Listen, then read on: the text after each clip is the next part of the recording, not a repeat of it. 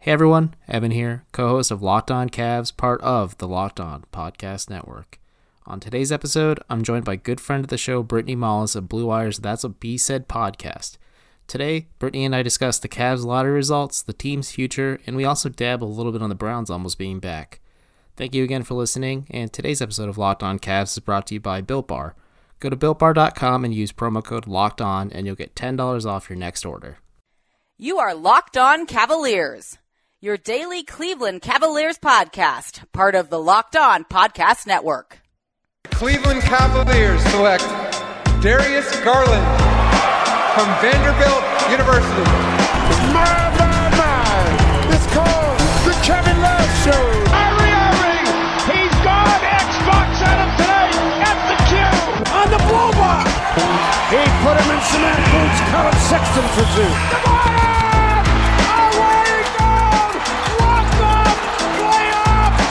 Cleveland! This is for you! Brittany, how are you today? I am great, Evan. How are you? I'm not too bad. Actually, for those of you, or this is an audio podcast, not a video one, Brittany showed me that she is drinking pumpkin spice at 7 o'clock at night. So before we really get going, tell me again why you're drinking coffee so late, because bless your heart if you're going to stay up all night. I'd say a couple years ago, caffeine just stopped having any kind of effect on me at all. Like now, I just drink it to keep me literally just awake and alert. So I could drink, this is a venti, you see that? This is a big boy. Yeah. I could drink this whole thing and then fall asleep. And this is a cold brew too, so it's like extra caffeine.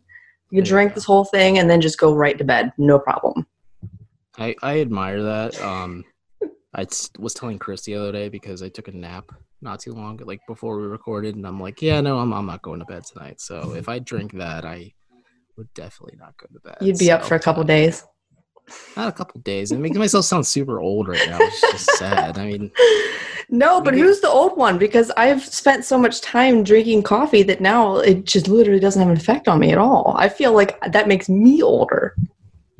Well, I blame quarantine. I just don't really rely on caffeine as much. When I was in the office working, getting up at normal hours and going to bed late and everything else, like, yeah, no, I lean on it. But let's jump ship here.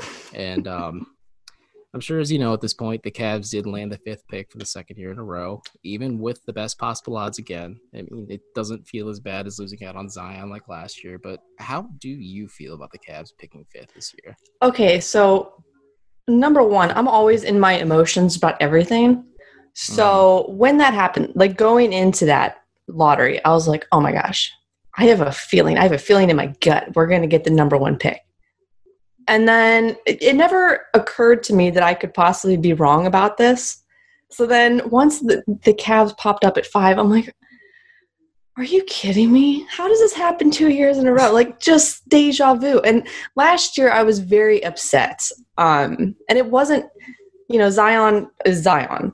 He's a freak of nature. Yeah. But the person that I really, really, really wanted last year was RJ Barrett, which he didn't even want to come here. But that's not the point. So I had my heart set on him and then immediately crushed, whatever. But this year, after I got over the initial disappointment of not having the number 1 pick, and Evan, let's just be honest here, there was no real reason to have the number 1 pick. I just wanted it. And I was very upset when we didn't get it. But once I realized that, okay, there's not much of a drop off, 5 is probably okay. You look at the people involved. And I told you before we started recording that I haven't done a whole lot of research on who I might want the Cavs to go with. So I don't know all that much about the guys in this draft, because one of the things that I relied on pretty heavily was in the past was March Madness. So you'd see all these college kids and what they had to offer and who stood out and blah, blah, blah. I didn't know who Ja Morant was until March Madness. But then, you saw him, and I was like, wow, this kid's really good, blah, blah, blah. So, I don't know. I was disappointed initially, but after I took some time to be logical about it, I guess I'm okay with 5. It's whatever. No, I think that's just that indifference is kind of a good feeling to have because, especially for you, the Cavs can't draft someone like a LaMelo Ball to really take away the shine of your guy Colin Sexton. Exactly. So I mean, there's a silver lining there, isn't there? Yeah, that is literally the only person I did not want. I said I don't want any of them. The Ball fan, like just stay away from my precious team. Didn't want him. So hopefully, like, he's off the board, not a temptation. Yeah. I'm good. No, that's good. And I guess just focusing on the bigger picture here with the Cavs in general, they're a team that has made it clear at this point. They've made it clear to me and Chris as well, and plenty of other folks in the media, that they have playoff ambitions. Do you really think this is entirely realistic for this squad? I mean, next year, I'd say at least like 2 more years. What's the point? Even if they did say they were good enough next year to go to the playoffs, right? Mm-hmm. Maybe it's like a 7 or 8 seed. You know what I mean? Mm-hmm. And like, what's the point? Yeah. I kind of think they're in a position where it's going to be another couple of years, just because, I mean, you're still so young. You have Garland and Sexton and KPJ, and they're still developing. They're still trying to figure everything out. And, they're even their own positions. There's so much switching, and I don't know. I'd say that's kind of far-fetched. What do you think? I get that. I think it's entirely unrealistic, but I think the Cavs are transitioning towards being a team that is a bottom feeder in rebuilding, because first off, you should talk to your fellow Blue Wire coworker Justin Rowan on, sowing the seeds of ambition, because people are going to think this Cavs team's a playoff team if he sees it. But no, he was on the other day, and we were talking about yesterday's episode, because this is coming out Wednesday. And he and I were talking about the fact that when JB Bickerstaff took over, the Cavs seemed like they were on pace to be like a 30-ish win team, which in the Eastern Conference is playoff possible, but I don't know. I just think it's a little unrealistic. So I think the Cavs are going to be a team that tries their hardest to make the playoffs next year, but they're not going to make it and fall just short of it, which is okay. You want to try and not make losing the norm in this organization, and especially with these younger guys, because Colin Sexton seems like the only one who's like determined to turn the ship around, when the other guys are still trying to find their footing. So I'm okay with the Cavs having that mentality, but I don't think it's entirely realistic at all, See, I really appreciate that Colin Sexton comment. I don't think Chris would have given me that comment. I think Chris and I, being almost 6 months at this point removed from the Cavs, they are coming back, I believe, in mid or late September. So they'll be back for a little bit, which is nice. But we've gotten the vibe that the Cavs view Colin as the next guy to be the leader and culture setter for the locker room. And I could see it happening, because he's just a workout warrior. And I had very low expectations of Colin coming out of Alabama, and then he had a really good rookie season, but I was still tempering my expectations. But he surpassed me in every single way and surprised me in every single way. So I've completely bought in. Like, I'm speaking your language. You and are. I used to be a huge Sexton critic, and I'm just like, I like him. He's grown on me, and maybe it's, again, because I've been removed from this team for so long that I don't watch them on a night-to-night basis. But it's one of the things I do miss, for sure. I love it. Question, though, who did you want them to take in the 2018 draft? Well, before Shai Gilgeous-Alexander told Cleveland not to draft them, that was my pick. Or him, not them, because Shai has really blossomed into a young star for Oklahoma City, and I really like what he brings to the table, and I think it's a lot of fun. But it felt like Colin was the pick after he was in there to work out the day after they were swept in the NBA Finals, which was rough to see. And I was secretly hoping Wendell Carter Jr. was going to fall to them, but Chicago nabbed him up. And then when they took Sexton, I was just like, okay, this is the guy that's going to succeed Kyrie Irving as the point guard of the future. And like, the pressure was on, and I don't know. And he wore his number too. That was a real like, calling his shot kind of thing. Like, I raised my eyebrow. And let me ask you this: do you think it was okay for the Cavs to give Colin Kyrie's old number? Because I feel like that was a little like I don't know. I just felt weird to give Kyrie that kind of treatment, because he left the franchise on bad terms not too long before that. But I just think that feels so disrespectful for a guy who is so critical to the team winning a title. Like, you could make Colin wear 12 or some other form of 2 on his jersey, but not 22, obviously, but there's other options too. So, like, it felt a little disrespectful to me. I know that this is probably an unpopular opinion, but of course I have it. With Kyrie, I feel like, I mean, and really anyone, now that I think about it, once they're gone, like, I can appreciate what they did and everything that they gave, and, you know, I do with Kyrie, but he's not here anymore. So, and it's not just that he's not here, but he's sort of, ever since he left, he's been very sort of disrespectful towards Cleveland and the fan. Like, there was a period of time where he just wouldn't show up, you know, to play the Cavs and, you know, all these, I don't know if he had load management or whatever they call it, and, you know, injuries, he didn't want to come. And it just seems like he doesn't want anything to do with the Cavs. Like, he wants that time to just sort of be forgotten. So, you know, when Colin Sexton came in, he's like, hey, I want to wear number 2. I have no problem with that. Like, that doesn't bother me, because I'm just like, okay, I care about the players that are here right now. Granted, it's not a championship team. It's not, you know, 2016, 2017. These guys are all young and you're watching them develop, and it's not as exciting, but there are guys. So, you know, that's what I care about. I just care about the people that are on the team right now. So, no, I don't care about what number he's wearing. If somewhere down the line, you know, they're obviously going to try to retire Kyrie's number. I hope so. Do you think that he'd actually show up to, like, a ceremony or anything for that? See, I don't know, because after hearing stories and reading a lot of books about that 2016 squad, like, the relationship in the Irving family and the Cavaliers was pretty bad as is. Kyrie didn't make it any easier. So I feel like he would show up because maybe he's going to grow up a little bit once he learns how to win on his own, and he's going to do it with Kevin Durant maybe. But I don't know. Maybe he's a bit more of an adult at that point. Maybe the Cavs try to mend fences like they do with all the players they burn bridges with. So I don't really know. It's weird. And I get where you're coming from, but do you feel like, let me ask you this, and do you think LeBron's an exception to that rule? Like, if a player asked to wear 23, do you think the Cavs should let them do it, or just do they kindly tell them, no, you pick a different jersey? I feel like LeBron is an exception. Like, he's forever.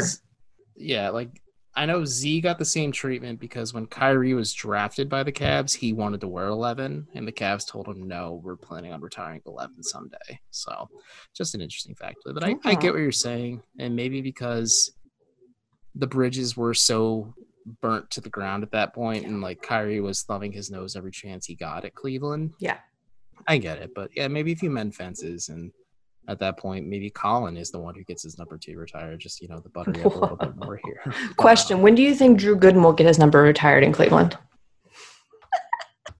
I know Drew Gooden's your guy, but I'll be honest with you. His number is already such a rare NBA number to begin with that I think it's never going to really be put back in the rotation, because I know it's, like, above a certain threshold. You have to have, like, a very specific reason. Like, when Baron Davis came to Cleveland and he chose 85, he had to give a very specific reason. I think it was his street number, where on the street he grew up on. So, like, okay, yeah, you can have it, but, like, you need to have they make you give a specific reason for that? If it's above a certain digit, I think it's above 59, I want to say, because it's, like, traditional numbers or whatever. But I don't know the exact rule, but, like, there's just weird stuff I learned from looking up, like, odd numbers. Like, you know, Drew Gooden, I don't think he's ever going to get retired, because then you start bringing up the argument, because, like, the Celtics retire every jersey and the Cavs don't have the legacy of the Celtics. So I don't know if you can retire every jersey, but if you want to have the floor for a second to make the case why Drew Gooden deserves his jersey retired, you're more than welcome to. Listen, I don't really have a case. It's just one of those things that I want. That's fair. It's like the first pick. Yes, I was talking to my boyfriend the other night, and of course, in 2020, we're discussing Drew Gooden regularly, and he was like, "Do you even know how many teams he's played on?" And I tried to name all of them, and, like, without looking them up, or just on memory, and, you know, teams. And I only got, like, half of them. I didn't even know that he played for some of these teams. Like, it's because I got Cleveland, Memphis, Orlando, Washington, San Antonio, and then He's got a rap sheet. Yeah, but then there's like probably 3 or 4 more, I think, that I had no idea. There's Dallas, and Orlando with 2 different jerseys. He wore 9 and 0 for Orlando, and then he was with Chicago, Sacramento, the Clippers, the Bucks, and then the Wizards, which I remember his Wizard days because he was playing the Cavs a lot. And I'm like, oh, Drew Gooden's still in the league. Good for him. Yes. That's what I thought when I saw him. But to jump back to the current Cavs, do you think this, like, you cover all Cleveland sports on your show, and there is a clear hierarchy when it comes to things. Like, Cleveland will always be a Browns town, and I feel like the Indians are the second most popular team just because there's a lot of older generations that support the tribe, and then they teach their kids who teach their kids and so on. And then the Cavs are a bit of a fresh face, and I feel like they kind of go back into relevancy when LeBron leaves town or when LeBron isn't in town. And I guess as someone who covers all 3 teams, do you feel like the Cavs making this kind of playoff noise is them trying to maintain relevancy in the city? Because if the Browns are as good as I hope they are this year, and I know their secondary is getting absolutely destroyed in camp right now, it's going to be tough for the Cavs to really regain footing and say, like, hey, remember 2016? So I feel like if they just keep saying wacky stuff like this, they're going to try and maintain some semblance of relevancy, right? Yeah, I think, number one, people love Kevin Love, okay? So that just never goes away. And he has like this faction of fans that are just very passionate and very loyal. A lot of them are women, actually. My mom is one of them. She told me once, and she's been married to my dad for 30 years, said, if Kevin Love asked me out, I'd leave your father in a heartbeat. And my dad just like shrugged. He's like, I know. What a queen. I love her. So yeah, you have that going for them. Beyond that, like, unfortunately, and I say unfortunately, but it's kind of funny, we got so spoiled with the LeBron James era, right? That how do you top that? You know, and then he leaves, and you're left with the ruins of LeBron James, and you have all these young guys, and now you have to rely on the draft, and it's hard to get people excited for something when they've had the best. So unless they're just very into basketball, or they have, you know, a love for a specific player on the Cavs, I'd say it's fair to say that the Cavs are now, you know, 3rd on the totem pole for popularity. I do try my best every season to get people more excited and on board for this team. Bless your heart. Yes. And it's because I feel like they need the most love. You know, like you said, the Browns, everyone was just always going to love the Browns. And then the Indians, don't get me started on the Indians, but I don't agree with this order. I would put I'd say my personal order would probably be, the Browns and Cavs are so close.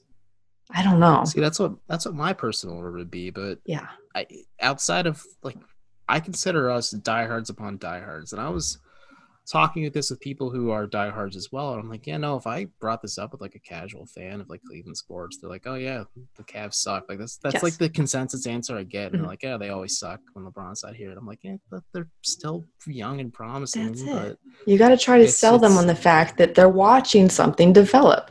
And you're watching this young team grow. And there is something very exciting about that if you just let it happen. But, you know, people, they got so used to just winning and having, you know, LeBron James. And that's an impossible act to follow, honestly. Mm-hmm. So you just have to look for reasons to get excited. And if it's young, I always try to pitch the young development angle. I'm like, guys, we're watching something special. Now, I don't know if it'll actually pan out to be something special, but when I'm trying to get people excited, that's what I always say. I think that's a good way to go about it. And it's refreshing to hear it. Like, people dog on Locked On Cavs for being too critical of the Cavs sometimes. So I think having you and Justin back to back is going to get us in good graces with people again, because I like this overwhelming positivity. But yeah, no, this is a fun Cavs squad. And the young piece that is probably the most exciting, again, it's Colin Sexton time. Have you been watching a lot of the bubble playoffs? I haven't. like when it originally started back up, I watched. Since now that the playoffs are here, I only watch the Heat. That's it. That's my team in the playoffs because obviously I love Jimmy Butler. So yeah, I just watched the Heat. You know, congrats to them. First round champions. But no, I haven't been watching much of the bubble, unfortunately. No, I get that. Somebody asked me it the other day. They're like, "Have you been paying much attention?" I'm like, "Yeah, I get up for the Lakers because I want to watch LeBron succeed, and then they're fun. And then I like watching Denver play because they have a lot of fun pieces. But I'm like, it's really tough for me to pay attention because it's not the Cavs. But yeah, my question is for you: how validated would you feel as like one of the biggest advocates for Colin Sexton that he puts up just insane numbers in his playoff debut? Because I feel like Colin's the type of player who's built so differently that he'd be so torqued for his playoff debut that he would shoot a zillion times, but he'd put up some like insane stat number. And what is probably going to be a lot, like I equate it to like Donovan Mitchell dropping 50 plus and it lost to the Nuggets. Like I could see Colin having a game like that. And like, would you feel validated even if they lost, if he had a huge game like that? I felt validated when he blocked when he dunked on Zion. So yeah if he put up giant numbers in a playoff game, I might just like combust. I don't know that I'd even be here after that. The littlest, any kind of little thing that he does, I blow it way out of proportion and, you know, tweet it out, and I'm real dramatic about it. So yes, if he actually, when they named him to, what was the All-Star? What was that? Rising Stars. You know, when they originally snubbed him, I made a huge deal out of that. But then once they eventually named him, I was like, guys, I was right all along. There you go. Yes. And I felt like you and I are on the same wavelength because he was showing that he did belong in that game. And no, I think I blame you. I think I blame you for making me into a Sexton truther, but wow. I don't mind it at this point. You got to get excited about something. Although, you know, there you go. I was thinking today because I was like, oh, I'm going to go on this Cavs show. I got to think about things to say about the Cavs. And as much as I love Colin Sexton, I think probably the player I'm most excited for, like in the future, to see him develop would be KPJ. I'm really, really looking forward to that. Me too. He, we were talking about him on Monday. He has a propensity to foul, which is expected for a young guy, but the Cavs hold him in such high regard. And I cheaply wrote in Forbes, I'm like, yeah, no, this is like the Cavs like bargain contract because he took a discount to play for his rookie season. But I mean, it's prorated towards the end, so he still gets paid the same amount over the 4 years. But either way, no, like KPJ feels like a huge win for this team because he had a bunch of concerns. He fell in the draft.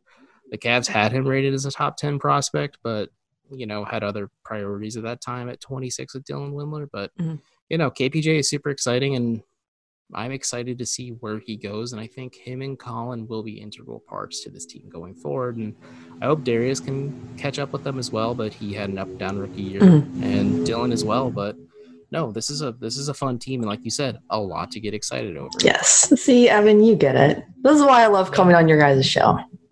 Well, we love having you, and you're always a friend of the pod, and you're always welcome. But we do have to talk about the other Cleveland team, speaking of playoffs, and we're not talking about the Indians because it seems like a sore subject, but the Browns are only a few weeks away from being back. And since you are one of the major Cleveland sports voices, how do you feel? I mean, they had pretty high ambitions last year and they crashed and burned in spectacular fashion. Sure. How do you feel about the Browns' chances this year? So to me, the reason why last year specifically, but then you can go back a couple years before last year. The reason why they struggled so terribly, even last year when they had the pieces, you know, they had the talent to do a lot better than they did. But there was always this power struggle.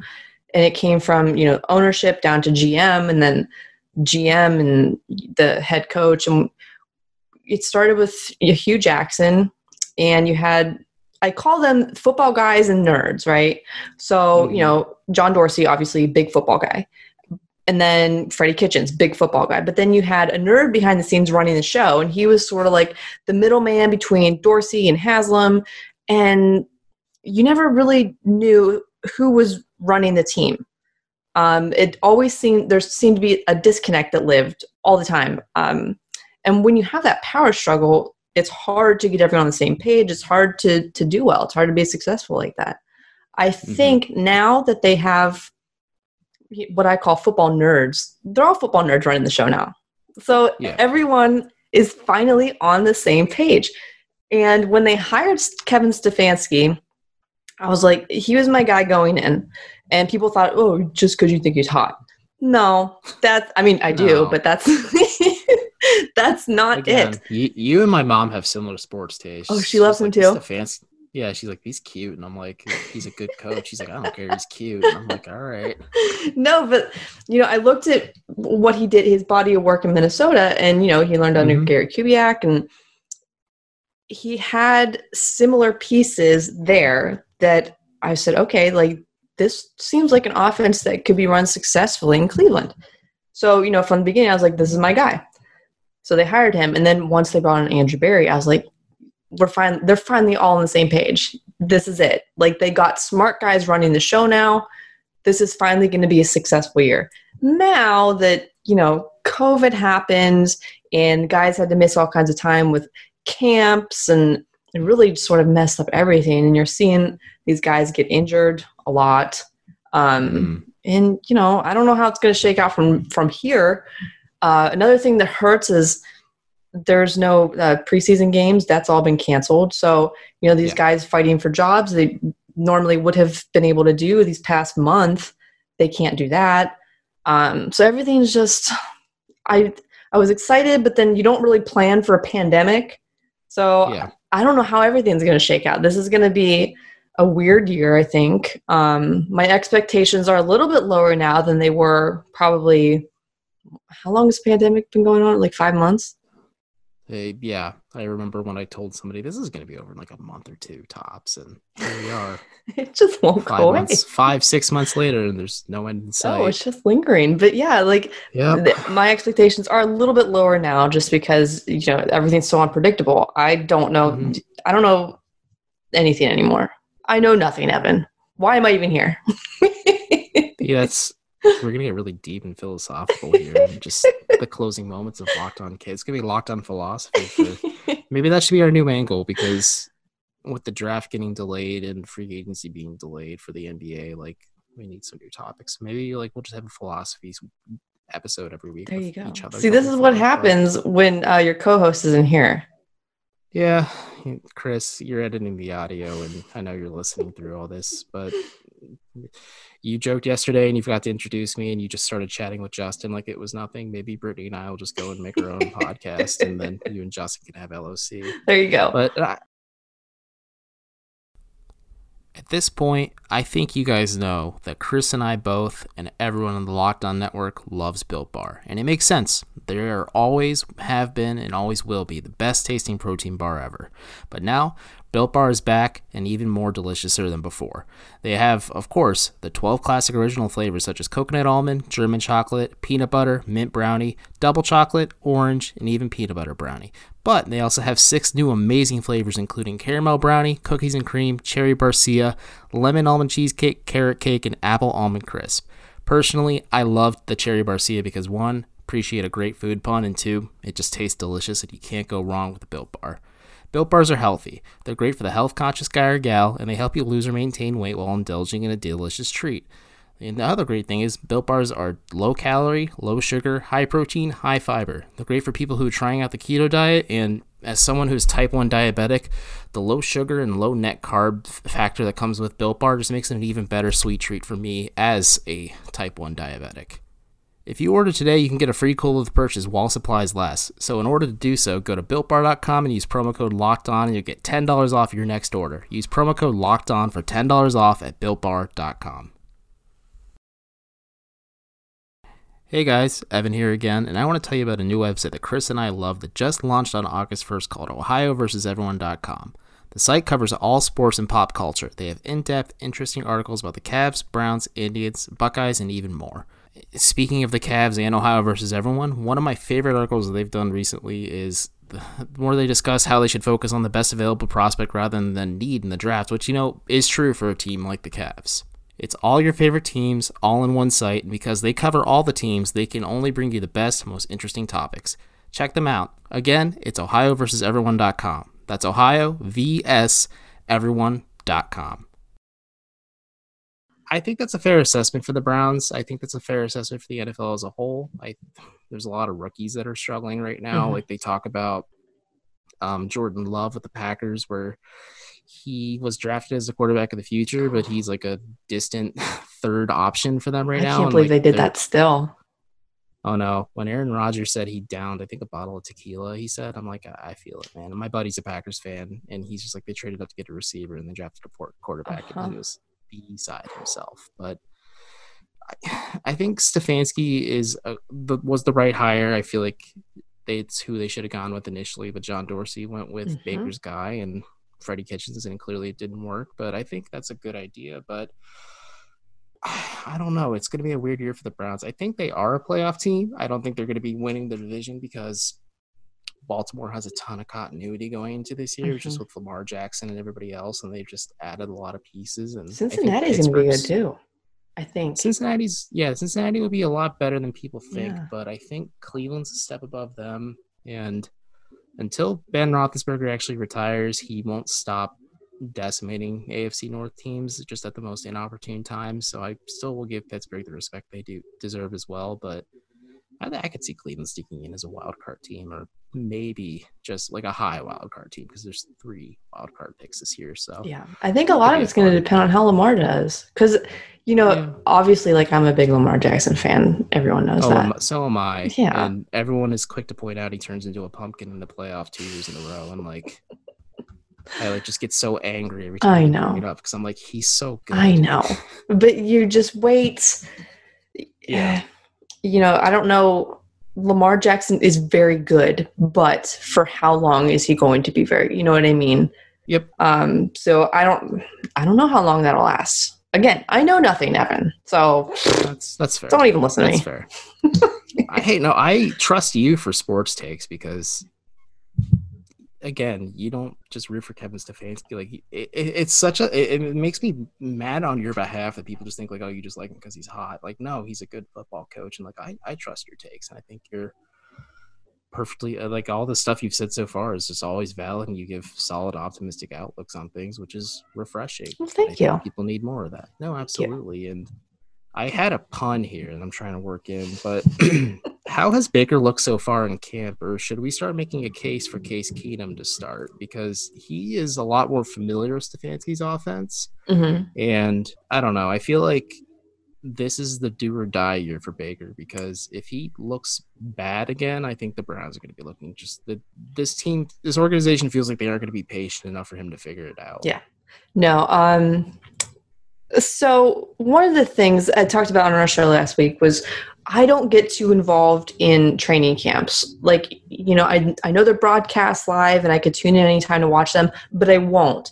And the same reason why I try not to go on Twitter as much, like when I know they're practicing, because you get all these updates and it's like a flood of mostly critiques. So today, I guess, was a horrendous day for the offense. Everything just looked terrible. Apparently Baker was throwing bad. Everyone was missing passes. Like, it was just a disaster. But I think you're right. This is going to be a very, very important year for Baker Mayfield.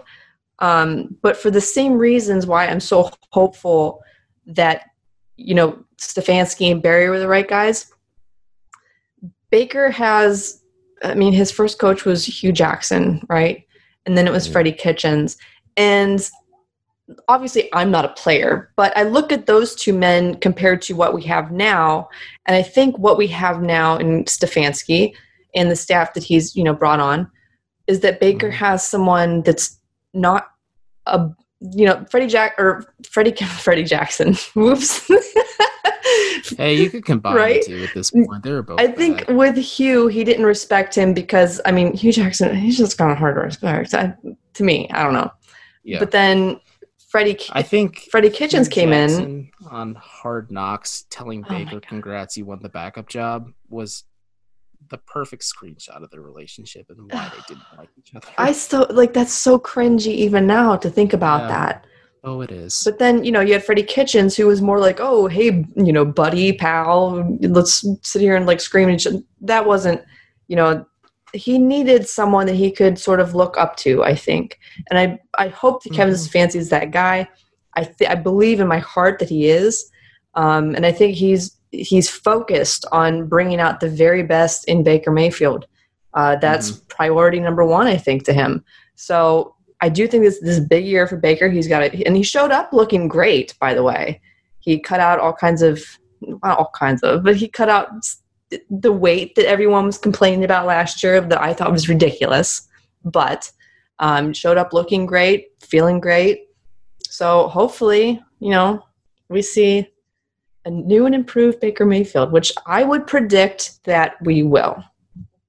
I think that is a fair assessment because I think Stefanski's system won't let Baker fail in spectacular fashion like Freddie's. Like Freddie went for the home run every single play last year, and I feel like Stefanski is, he's a football nerd, like you said, so he's going to take a more calculated approach to it, and I think Baker is definitely the right quarterback for it. But before we wrap up all this football talk, I have to ask you, just like you and I feel like both don't know a lot going into the season because of so many uncertainties. But if you had to make a Super Bowl pick right now, who would you be your pick for the AFC, the NFC, and who do you think wins it all?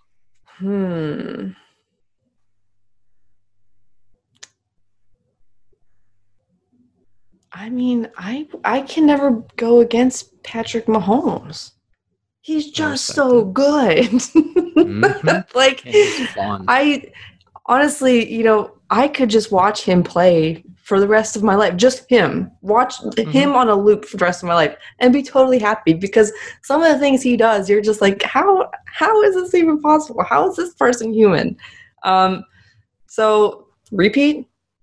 I don't know. Yeah. That would be my prediction. I think that's a fair pick. I'm going Chiefs Saints because I don't know. One of these years, my faith in Drew Brees is going to be validated. if this is the year the Saints pull it off somehow, and they upset the Chiefs in the Super Bowl, and Drew Brees retires on top, it gives hope for shorter guys who slightly under 6 foot like myself that can feel validated by having somebody win a Super Bowl. Also, Jameis Winston. Boo. There you go. Not a fan. I'm not a fan either, but hopefully he can get a fresh start in New Orleans and then fleece a team like Teddy Bridgewater. And I'm a Teddy Bridgewater guy, but he can fleece a team in free agency next year. But that's going to do it for Brittany and I today. Before we go, Brittany, why don't you plug anything you've been working on? I know you guys are about to go live we're recording this on a Tuesday night, so you're about to go live in an hour. So just plug anything you're working on and tell everyone where they can find you on social and everything. Sure. You can find me on Twitter at Bird's Eye View. Every Tuesday, me and my friends Bree and Meredith, we have our own Cleveland sports show called That's What B Said. We live stream on Tuesday nights, and then the episode comes out on Spotify, Apple, Stitcher, whatever, on Wednesday mornings. So that's where you can find me. No, everyone, please give Brittany a follow and support all of her work. It's well worth your time.